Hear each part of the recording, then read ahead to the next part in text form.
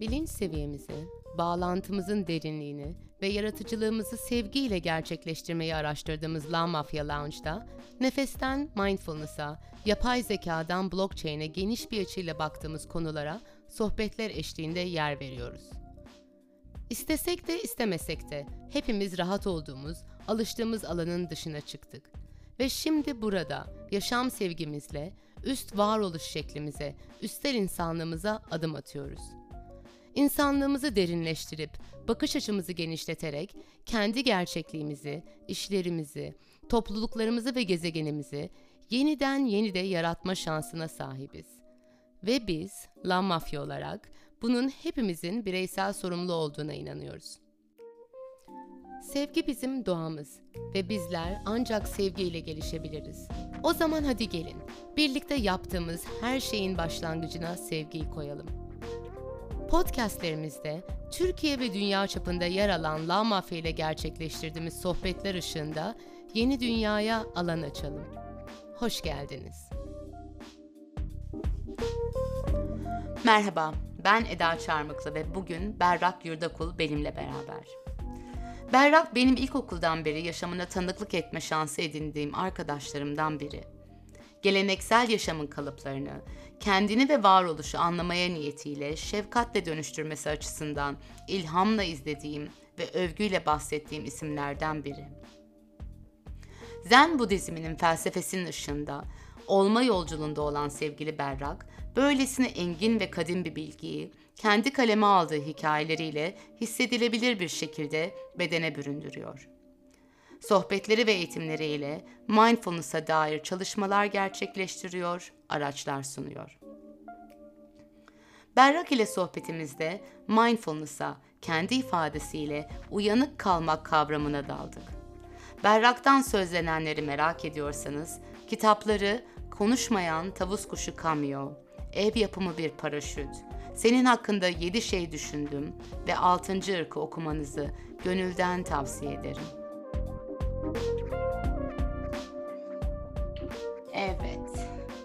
Evet Berrak'cığım, hoş geldin. Hoş bulduk. Ne güzel seninle olmak. Seninle olmak da çok güzel. Özellikle bana en çok keyif veren böyle çocukluğunda sana arkadaşlık yapmış insanlarla hayat başka yollara götürse de tekrar kesişiyor olmak ve aynı misyon üzerinde buluşuyor olmak bana çok keyif veriyor. Gerçekten harika bir şey bu, hakikaten. Biz tahmin edemezdik. Hiç tahmin edemezdik. Yani o günkü sen ve ben bugün böyle bir konsept üzerine beraber konuşabileceğimizi herhalde hayal etsek de düşünemezdik yani. Mindfulness nedir zaten onu bile bilmiyorduk. Keşke bilseydik. Hep onu söylüyor o yüzden.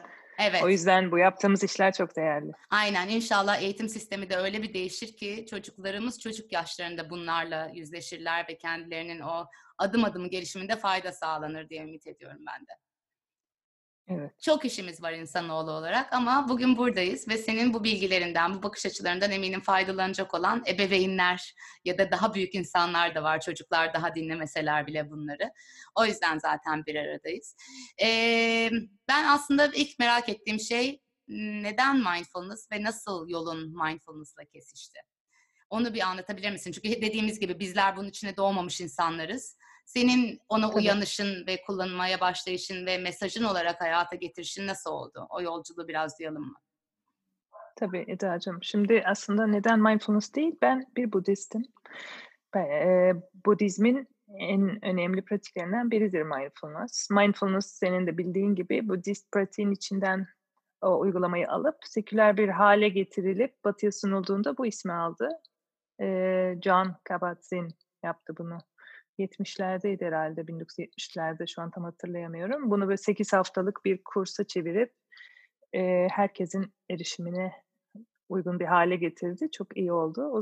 Oradan sonra iyice popülerleşti Batı'da ve hastanelerde kronik ağrıları dindirmek için,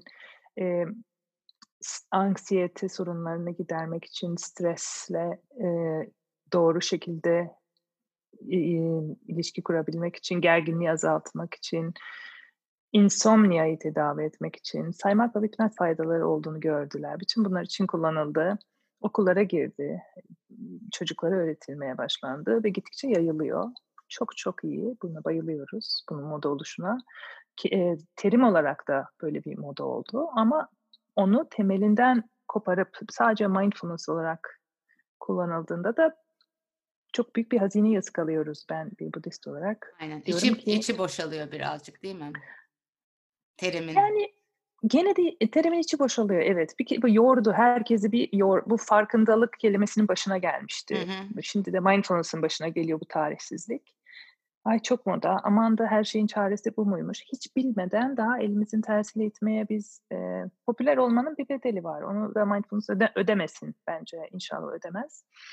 Eee, Budizm işaret ederse ben daha mutlu oluyorum. Çünkü Budist pratiklerde herkesin içine yarayabilecek mindfulness dahil çok şey var. Çok daha fazla şey var. Bir hazine sandığı o. İçinden tek bir şey alıp bununla yetinmeyelim istiyorum. O yüzden evet, seküler hocalar mindfulness öğretince çok daha büyük kitlelere ulaşabiliyorlar ama en azından bunun bir Budist pratik olduğunu altını çizildiğinde merak eden dönsün baksın. Ve Budizm bir din değildir. İçindeki bütün pratikler her inançtan herkesin işine yarar. Mesela mindfulness nasıl çocukların işine yarıyor. Bir walking meditation, bir yavaş yavaş yürümeyi öğretsek yaşlıların bile, yani yavaş yavaş adım atan insanlar vardır ya hayatımızda. Hiçbir şeye inanmasa da mesela bir yaşlımızın elinden tutup yürürken, çocuğumuzun elinden tutup yürürken nefesine odaklanmasını, o ayağının yerle temasına odaklanmasını onlara öğretirsek bu bir kazanımdır. Herhangi bir yürüyüş gibi yürümezse bu bir kazanım. Bütün bunları kullanıp hayatımıza adapte edebiliriz. Bunları ıskalamak talihsizlik olur. Gerçekten çok kadim, büyük bir bilgelik hazinesi bu. O yüzden benim yolum mindfulness'la değil, Budizm'le Evet. kesişti. Mindfulness da Budist öğretilerin temelinde yer alan bir parça. O yüzden şimdi ben diğer hocalardan farklı olarak mindfulness öğreten müthiş hocalar var. Sen Çok. zaten çoğunu tanıyorsun. Türkiye'de de çok var. Ben biraz daha farklı bir şekilde Budist pratiklerin ve Budizmin tarihçesinin, Budizmin ne olduğunun da üzerinden biraz geçiyorum. Muhakkak bunun bir din olmadığını, kimsenin Budist olmasının gerekmediğini de vurguluyorum. Bu çünkü korkutucu olabilir. Bizim için de öyleydi. Bilmediğimiz zaman Budizm nedir? Sanki hiçbir fikri yokken insanların bu genel yanlışlara kapılmaya meyilli olur ya, böyle Buda heykelleri falan bir şeyler geliyor gözümüzün önüne. Ne yapılıyor tam anlamıyoruz falan. Buradan ıskalayabiliriz insanları. Onun için geniş kitlelere mindfulness adı altında öğretilmesi güzel ama gerçekten ilgilenenlere de bir tık daha derinliğini anlatmak için de Budist bir background, bir arka planda Budist birikim olması faydalı oluyor bence. Ben bir Budistim, çok uzun yıllardır Budist pratik yapıyorum. Evet, ne kadardır yapıyorsun? Bu 20 seneyi geçti. Çok faydalarını gördüm bütün bu pratiklerin. O yüzden paylaşmayı çok seviyorum. Çünkü çok özgürlükler kazandırdı bana. Demin konuşuyorduk ya seninle, keşke biz gençken bunları bilseydik diye. Yani ne kadar çok ıstıraptan esirgenebilirdik. Tabii ki gene çekerdik ıstırabı ama çok daha farklı bir şekilde niteliği değişirdi çektiğimiz acının ve bize daha hızlı bir şeyler katardı.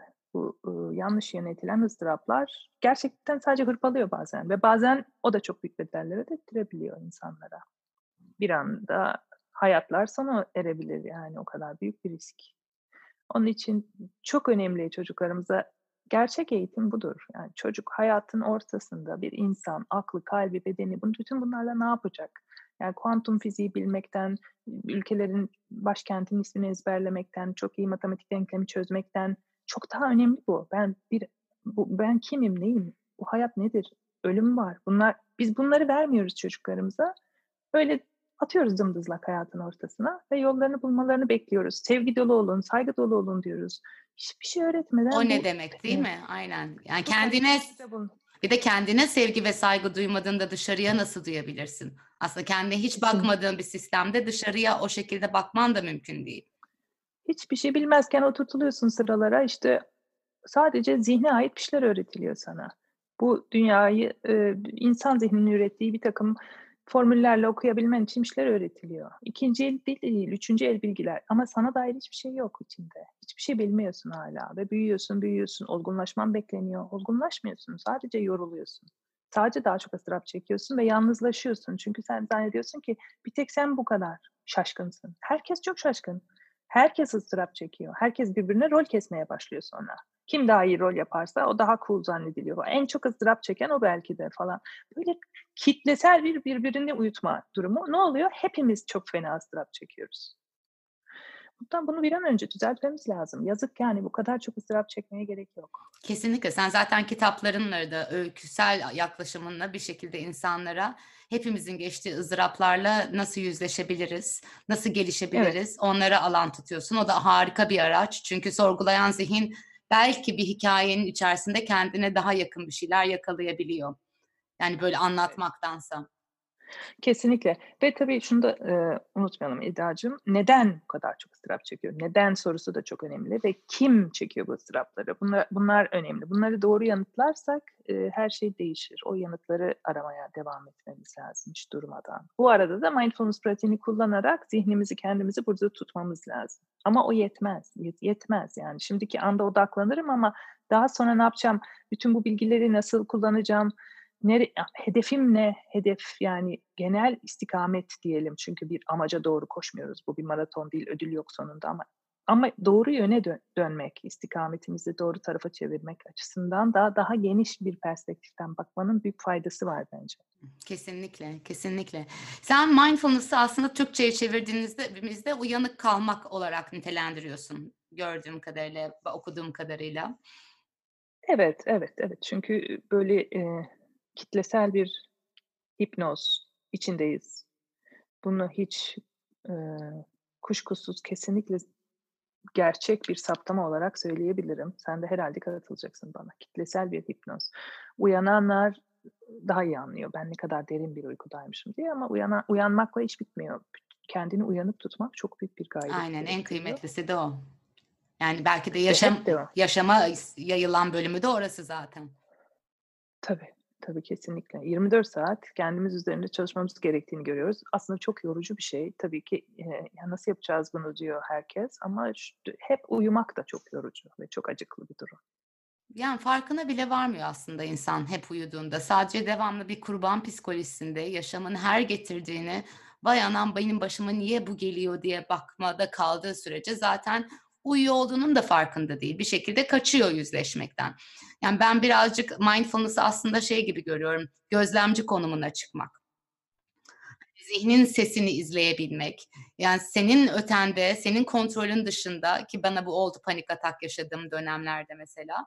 Ya aklıma hiç normalde gelemeyecek olan şeyler zihnimde pop-up ediyor ve o Hı noktada hı. ben yazmaya başladım mesela. Yazmak bana iyi geldi ki gözlemleyebiliyordum. Bu bedenin içindeki eda nelerden nasıl geçiyor ve niye geçiyor? Yani o bana güzel bir araç sundu. Mesela o da bence, mindfulness ya da meditasyon yapmak kadar etkili bir araçtı benim için o anda. Sen peki bu Budist teorisinin altında ne gibi araçlar kullanıyorsun günlük yaşamında? Bu anlattığın şey deminkine Evet, döneceğim. Bu tamam. panik senin söylediğin şey de mindfulness aslında Evet. yaptığın şey. Pratik mindfulness, haricinde bir şey değil. Şöyle, panik, duygusuyla panik geldiğinde hemen paniğimize inanıyoruz bir kere. Hemen ona inanıyoruz ve onun eşlikçisi olan hikâyeye inanıyoruz. O hikâyeyi besliyoruz. Sonra zihnimizin içinde senin demin söylediğin yüzlerce küçük ekleme oluyor o paniğe. Diyelim ki mesela çok basit, işte, kalabalık bir grubun önünde, toplum önünde konuşma korkusu. Başlarken panik geliyor, geldikçe daha da çok geliyor. Kafanın içerisinde diyorsun ki herkes bana bakıyor, şimdi dilim tutulacak, şimdi yüzüm kızaracak, şimdi bayılacak mıyım acaba? Bütün bu düşünceler ve daha fazlası hücum ediyor zihnine. Bütün dikkatini oraya veriyorsun. Verdiğin anda zaten, iş daha karışır. Fakat mindfulness'la mesela böyle bir paniği yönetebilirsin. Gene o düşünceler gelir ama dikkatini oraya vermemeyi öğrenirsin ve duygusal olarak ne yaşıyorsan o enerjiyi alır kullanırsın. Heyecan enerjisini alır kullanırsın.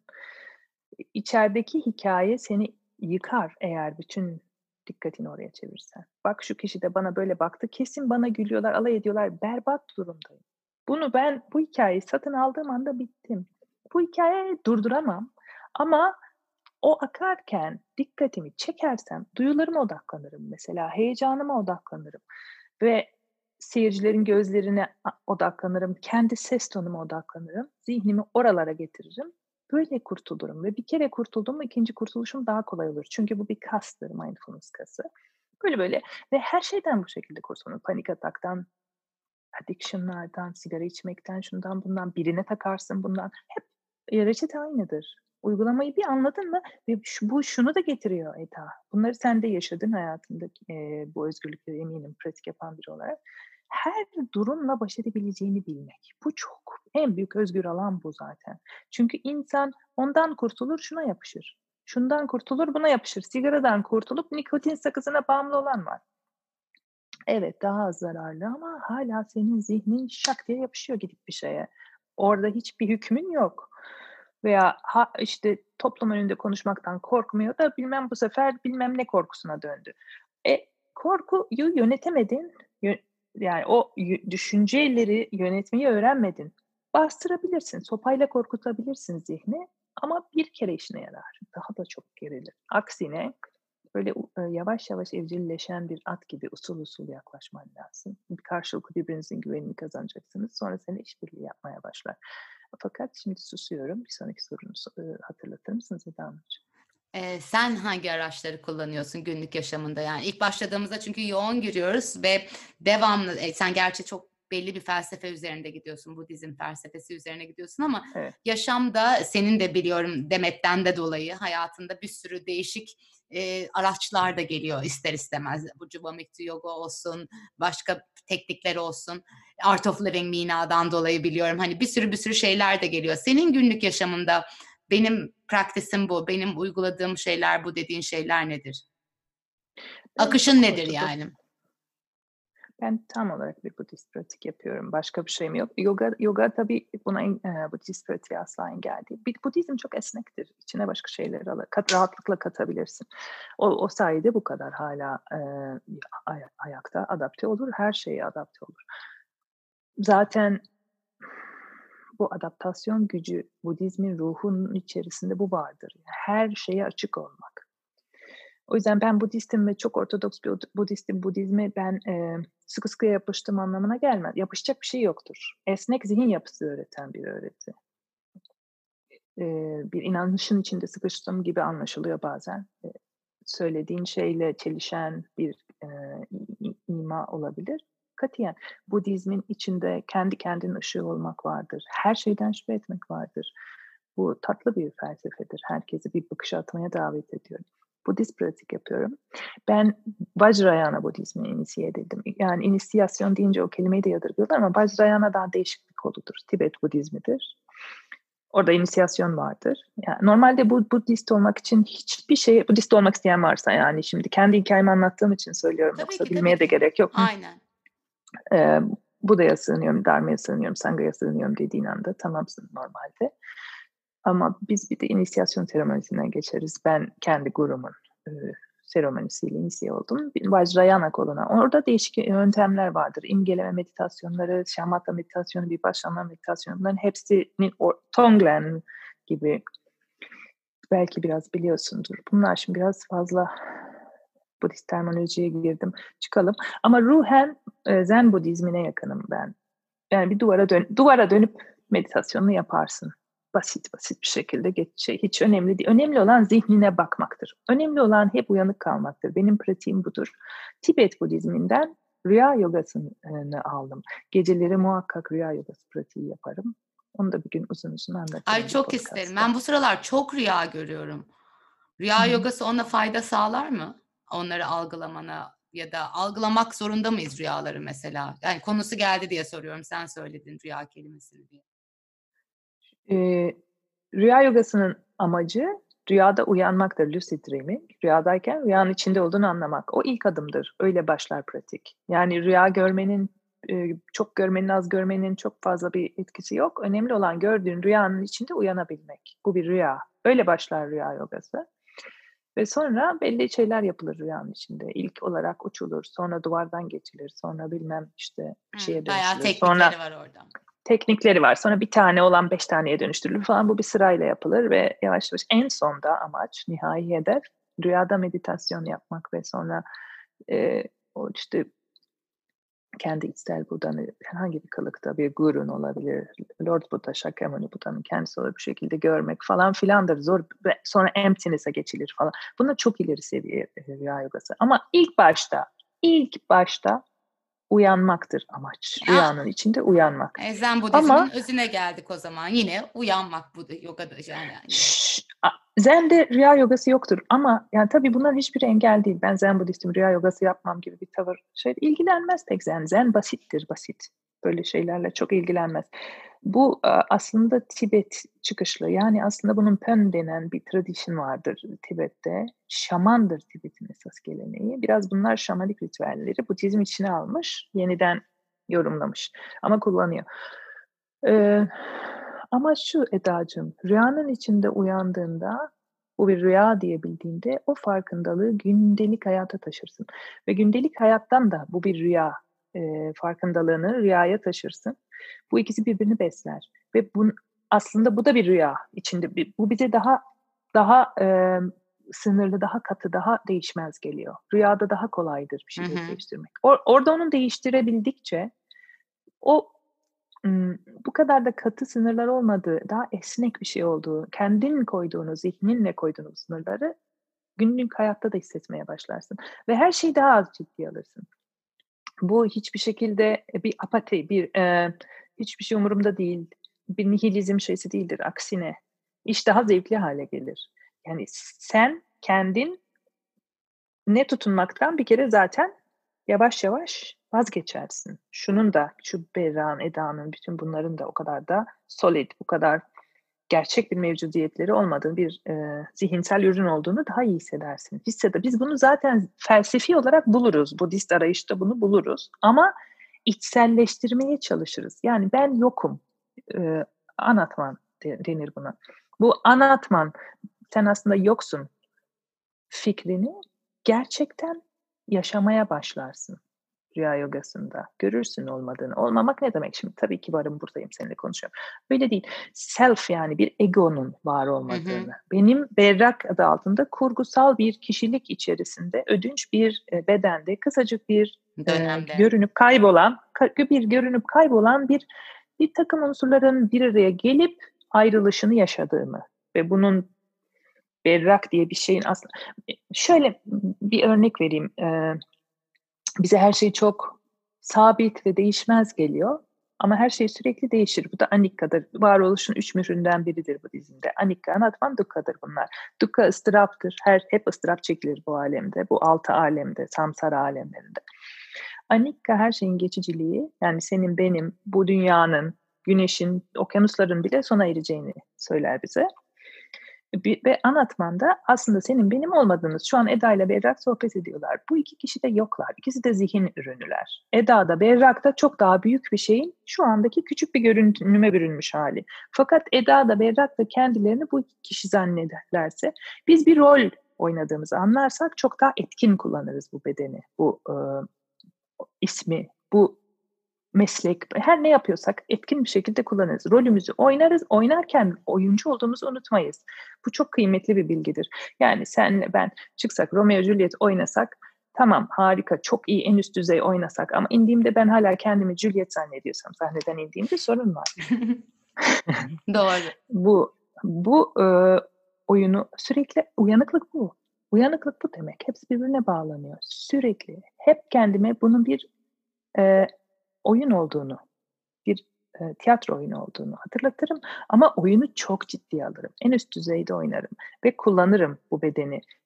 Hep iyi olana katkıda bulunmak için, hep daha yukarıya çıkmak için, kendim için ve başkaları için, tüm varlıklar için elimdeki her şeyi çok üst düzeyde faydalı olmak için kullanırım. Çünkü bunun aynı zamanda Anika hemen elimden alınacağını da bilirim.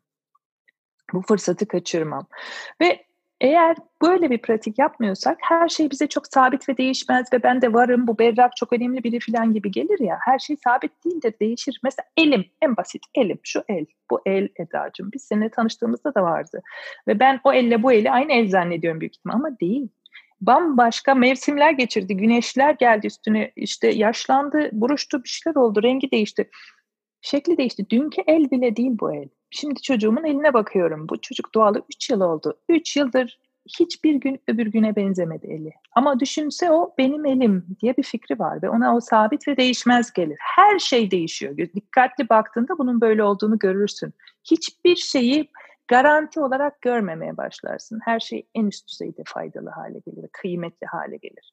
Bir o kadar da bırakılabilir. Bu dengeyi tutturmak tabii zordur, yani çok büyük pratikler ister. Ama ben gene nerelere gittim? Başka sorularınız var mı? Yok, harika yerlere gittin zaten. Bence de yani aslında insanların bir nebze bence fark etmesi gereken bir şey var ki Berrak bugünkü kullandığı araçları ya da bugünkü bakış açısı ya da gelen olaylara tepkisel olmama tercihi çok büyük bir yaşamdan ve devamlı düzenli olarak kendine niyetten ve özenden geçiyor. Ne yazık ki bu Pratik yapmadan hiçbir şey olmaz. Aynen, bu bir hap değil. Evet. Hani gönül istiyor ki bir hap versinler. Mesela ben panik atak dönemimde de çok istedim. Yani beyin MR'larına falan girdim. Hani beynimde bir şey bulsunlar, doktor bir ilaç versin ve bitsin. Çünkü sana kestirmeyi istersin. evet, sana kaldığında yolculuk çok uzun. Hani insanlar da şu anda özellikle hani şu içinden geçtiğimiz kendine münhasır dönemde de en güzel dediğin şey bence bunun da geçici olduğu gerçeği. Her şey geçtiği ve bir değiştiği gibi bu dönemin içinde de kalmayacağız. Ama zihin o anda onu algılayamıyor. Anında ne yazık ki daha panikte, daha endişede, daha başka gerçekliklerde kalabiliyor. Çocuğunla ilgili bahsediyorduk da oradan bir duysunlar isteyeceğim. Çünkü geçenlerde yaptığın bir konuşmada bana çok dokundu. Dedik ki sen çocuğuma gereksiz olan hiçbir yerde hayır demiyorum. Biz öyle bir yetiştik ki yani ben en azından kendimden yola çıkayım. Babama mesela gençken bir şey yapabilir miyim dediğim anda ilk cevabı hayırdı. Değil mi? Öyleydi. Bizimkiler de öyleydi. Aynen, direkt hayırla başlıyordu. Fark etmez, soruyu belki dinlemedi bile. Hayır. Yani benim dediğim olacak ve çok da açıklaması yok hayırın. Neden babacığım desen ben öyle söyledim. İstemiyorum falan gibi daha geçici şeyler veriyordu ve senin geçenlerdeki konuşmanda sen onu dedin. Yani hayır benim için çok kıymetli diye. Biraz ondan bahseder misin? Senin felsefenin altında yatan bir yaklaşımdan dolayı öyle dedin çünkü. Tabii tasarruflu kullanıyorum. Çünkü hayır da sıradanlaşır. Bak şimdi farkındalık ve mindfulness kelimelerini içi boşalmasına şikayet ediyorduk. Bu çok fazla kullanılan her şey gibi o da yıpranır. Ama ben hayırı cebimde tutarsam gerçekten gerektiğinde çekersem kartımı o zaman işe yarayacak, onu durduracak. Hayır koşma, hayır bilmem oyuncaklarını yere dökme, hayır şimdi yatma zamanı, yatakta zıplama. Bütün bunları yaparsam çocuğumu hiçbir kere zaten elimden kaçırırım ve bütün özgürlüğünü de kısıtlamış olurum ya. Ben ona mümkün mertebe özgür bir alan bırakmak istiyorum. Ben onu ben onun öğretmeni de değilim açıkçası. Yani onun öğretmeni hayat olacak ve benim tek görevim onu olabileceği en üst potansiyele giderken ona yolunda eşlik etmek ve kendi yaptığım hatalardan ancak esirgeyebilirim. Mesela kendini zihni zannetmek, gereksiz ıstırapların içinde debelenmek, birtakım bir şeylere, bağımlılıklara yapışmak. Bunlardan kurtarabilirim. Şimdiki anın çok büyük değerini anlatabilirim. Gerisi ona kalmış. Onun hayatı, onun yolculuğu. Şuraya gitme, buraya gitme. Nereden biliyorum? Bir de şu da var. Yani bize çok tehlikeli görünen bazı yollar onu belki de çok özel yerlere götürecek. Onu da bilemiyorum ki. Hiçbir şekilde yolunu kesmek istemem. Onun kendi yolculuğu bu. Biz sadece çiçeğimizi suluyoruz bol bol ve güneşe doğru çeviriyoruz. Yani çok da tatlı bir yolculuk gerçekten bir çocuğun böyle bir şeyine eşlik etmek, büyüyüşünü görmek çok kıymetli bir şeymiş. İyi ki de yapmışım diye düşünüyorum Ay ve yok, şükürler. şimdiki ana onun kadar getiren hiçbir şey olamaz. Değil mi Eda? Ve en kıymetli Eğer yaşlarındasınız şu anda. En bıcır bıcır, en çiçek açtığı, evet. öğrendiği, geliştiği. Sonra işler karışacakmış öyle anlaşılıyor ki. İsyanlar başlayacak ve büyük büyük sorularla yüzleşsin ve o sorulara cevap vermeden kalabilsin isterim. Bu demin senin söylediğin telaş var ya, bir an önce söyleyin şu panik atak, ilacımı içeyim geçsin. Hemen kurtulayım. Bu sabırsızlık da eğitimsiz zihinden kaynaklanıyor, bizim içimizi kemiriyor. Hayatın anlamı ne? Peki söyleyelim o zaman. Peki sen zihnin değilsin, bedenin değilsin. kişiliğin değilsin, cinsiyetin, ismin değilsin. Neyim ben o zaman peki neyim? Bunlar ve o telaşlar. Ölünce nereye gideceğiz? Ne olacağız? Budizm'e göre ölünce aynen aynı çarkın içerisinde döneceğiz. Cennete bile gitsen geri buraya ineceksin. Hiçbir oh kurtuldum deyip nefes alamazsın. Tam olarak uyanana kadar devam ediyorsun o çarkın içinde biliyorsun. Yaşasın cennetteyim deyip sevinemiyorsun yani Budist felsefede öyle bir şey. Ama kaldı ki yani uyanışı tercih edersen ve bir şekilde uyanık kalmaya niyet edersen cennet burada baktığımızda yani. Öylesine güzel bir gezegendeyiz ki şaka gibi yani. Ne güzel yaratılmış. Ne kadar kıymetli bir yerdeyiz. İnsan olduk. Bu kıymetli yerde sen ve ben insan olarak bulunuyoruz. Böcek de olabilirdik. Esas öyle. Kıymetli o. Üstümüze basıp geçerlerdi. Ve hayvan olmak da yani bu hayvanların ne kadar çok zulüm gördüğünü herhalde sen de farkındasın. Bu kalbini kırıyor insanın yani. Bu kadar ıstırap bile yeterli zaten insan. Uyanmak zorundayım. Burada bir şeyler yanlış, ben uyanmak zorundayım demeye götürüyor. Bu kadar çok ıstırap ne oluyoruz? Çok kıymetli bir şeydir insan hayatına sahip olmak. O da bize çok garanti geliyor. Bu elimi dünkü el zannetmem gibi. Bu berrakta önemli biri ve yarın da var, öbür gün de var. Hayır yok. Olsa da aynı kişi değilim. Şimdiki fiziğimle 30 yaşım, 20 yaşım benziyor mu? Sabit bir görüntüm bile yok. Bu ben diye tutunduğum şeyin. Sabit bir ses tonu bile değişiyor insana. Her şey değişiyor. Sürekli değişen bir şey var elimde. Kendim zannettiğim ve çok önemli zannettiğim ve hep benim elimin altında olacak zannettiğim. Çünkü ölümü de hiç düşünmeyiz. İşte bunu diyordum. Oğlumun mesela muhakkak bu büyük soruları elinin altında, hayatında, arka planda tutabilmesini isterim. Ben kimim? Ölüm var. Bu hayatın anlamı ne? Amacı ne? Ben doğru ve anlamlı bir hayat yaşıyor muyum? Bunlara cevap versin diye değil. Ama sorular havada asılı kalsın. Korkmasın bu sorulardan. Soruların yanıtsız kalmasından da korkmasın. Hemen bulmak zorunda değilsin. Hemen bulduğun yanıt doğru yanıt olamaz zaten. O kadar kolay değil bu iş. Zihni devre dışı bıraktığında gelir yanıt. Kafadan gelmez yanıt. Ama mantık, sıradan zihin sürekli gırtlağımıza yapışır. Söyle ne oluyor? Ölünce ne oluyor? Ben devam edecek miyim? Onun derdi o. Ben devam edecek miyim? Çünkü o kendini bir şey zannediyor. Var zannediyor. O bir fikir halbuki. Bir fikir senin gırtlağını sıkıyor. Ben devam edecek miyim diye. Ve bütün ömrünü bu fikir senin ben devam edecek miyim telaşıyla seni mahvederek geçirtiyor sana. Bundan hemen kurtulmak lazım. Bunu böyle yaşamasını istemiyorum oğlumun. Eğer başarabilirsem ben annesi olarak ona bu özgürlüğü vereceğim. Gerisi ona kalmış. Dediğin gibi sen vereceksin ama o da kendi çarkından, kendi yolculuğundan geçecek. Ben de Maya'ya hep onu diyorum. Sırt çantana eşyaları koymak benim görevim.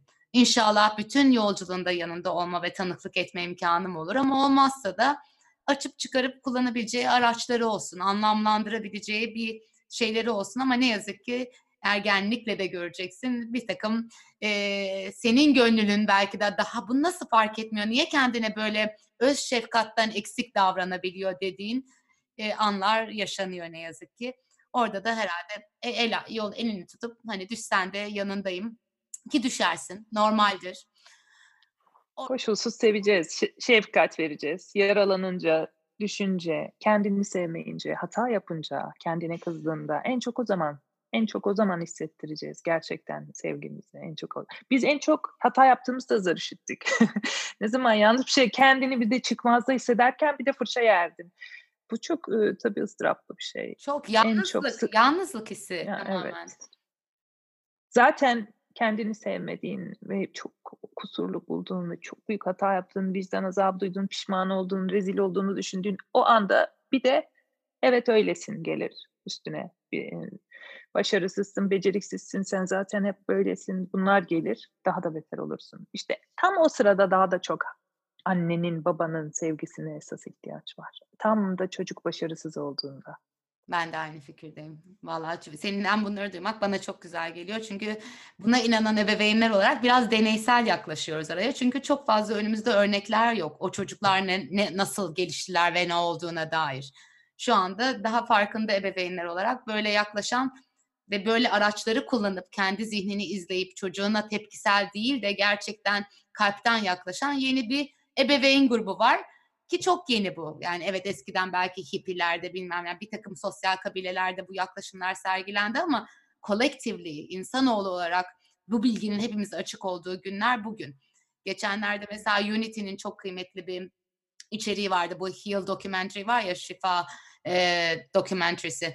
Onun bir zirvesi yapıldı. Bana en güzel gelen de o, yani milyonlara. Çünkü milyonlar sorgulayan zihinde. Ne yazık ki zihni halen daha en aktif olan insanlar. O insanlara bilim adamları, yani nörobilimciler, psikiyatristler verilen ilaçların ya da verilen bakış açısının doğru olmadığını ve her şeyin dönüp dolaşıp meditasyona ve kendine özenine çözülebileceğine geldi.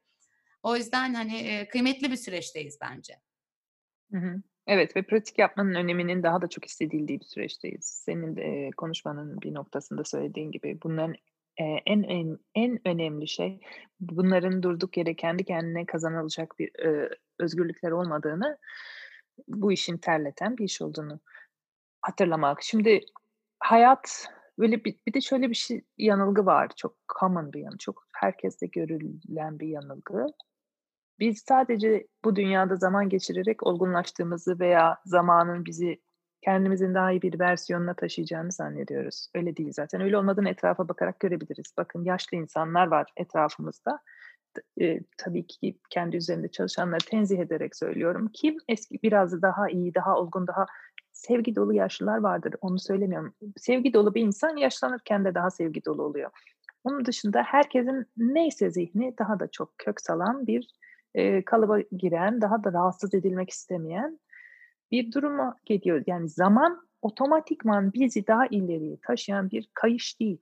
Bu taşıma bandı değil yani zaman bizi. Daha iyi bir versiyonumuza, daha büyük bilgeliğe, daha çok sevgiye, daha açık kalbe, şefkate götürmüyor zaman bizi. Oraya gitmek bizim vazifemiz ve şu çok önemli Eda'cığım bence, hayat bir öğretmen değil.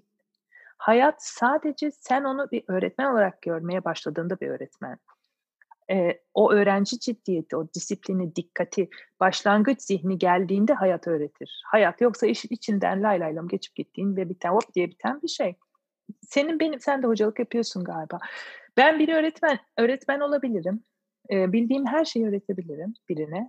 O öğrenci ciddiyetle gelip beni öğretmeni olarak kabul edip dinlerse olur bu. Dikkatini bana çevirirse, susarsa, sessizce oturursa ben de bildiklerimi ona aktarabilirim. Nasıl ki hocalarım bana aktardı. Sustum ve oturdum. Veya birisi beni tamamen ıskalayabilir. Beraber çay içeriz, yer içer gezeriz lay lay lom ve hiçbir şey almaz benden. Alabileceği hiçbir şey almaz. Çünkü o beni öğretmeni gözüyle görmez. Görürse alır, görmezse beraber vakit geçiririz güzelce, arkadaşlık ederiz. Hayat da böyle. Hayata öğrenci kafasıyla yaklaştığımızda, tevazuyla, ben zaten biliyorum öğrencisi değil ama hiçbir şey bilmeyen, başlangıç zihnindeki öğrenci olarak yaklaştığında onun derslerini alabilirsin. O zaman onun öğrencisi olmaya layık oluyor. Bu da uyanıklık gerektirir. Mecbursun, yüksek dikkatle izleyeceksin hayatı. Oradan gelen mesajı duyabilmen için senin susman lazım. O zaman öğretmen olur. Hayat bir öğretmen. İstersen 500 yıl yaşa. Hiçbir şey öğrenemezsin. Öyle değil mi? Çok Kendi güzel. şarkını dinliyorsan, kendi kulağında kendi sesin varsa hayatın hiçbir dediğini şu kuş cıvıldadı orada duymazsın yani. Kendi şeyinle meşgulsündür, zihinsel kargaşanla. Kendi duygusal kaosunla meşgulsündür. Öyle dersin o kargaşa içerisinde. Ay çok güzel anlattın. Süremizi doldurduk mu? Ne oldu? Süremizden öte ben seninle saatlerce konuşurum ama senin oğlun Çok gelecek teşekkür ederim. birazdan. Yani büyük keyif seni dinlemek. Belki de böyle bırakmak da güzel olacak. Çünkü dediğimiz gibi hani zor bir süreçten geçiyoruz. Şu anda gelenin herkes bir şekilde, çoğunluk diyelim, daha kurban psikolojisinde algılayabilir. Abi bitse şu Covid, pandemi de artık bitse, çok sıkıldım gibi. Ama dediğin gibi belki de biliyormuş değil de bu dönem bize ne değer katacak? Biz bu dönemde kendimize dair bu zihnin belki de direndiği şeyler nedir bu dönemi anlamlandırırken? En azından hep dediğim gibi evde olma lüksü olanlar için konuşuyorum bunu. Ne yazık ki yaşamın karmaşasının içinde, sistem halinde adilane değil. Herkes kendine bizlerin ayırdığı kadar vakit ayırma imkanına sahip olmayabilir. Ki kaldı ki o zaman bile ayırabilir ama zihin daha çok devrede. Zihin daha çok savaşta yaşamla. O yüzden belki de bu senin sözlerinle bitirip hani yaşamı yol arkadaşı olarak görmek ve bir öğretmen olarak görmek. İkisinin arasındaki farkın birazcık farkına varabilirsek ne güzel bu dönem zarfında. Çok teşekkür ederim Eda'cığım. Ben çok Seninle teşekkür konuşmak ederim. çok büyük bir keyifti. Seninle de öyle canım. Çok teşekkürler. Sevgiyle kal. Kendine iyi Herkese bak. sevgiler. Bay bay canım. Söyleyeceğim. Görüşürüz.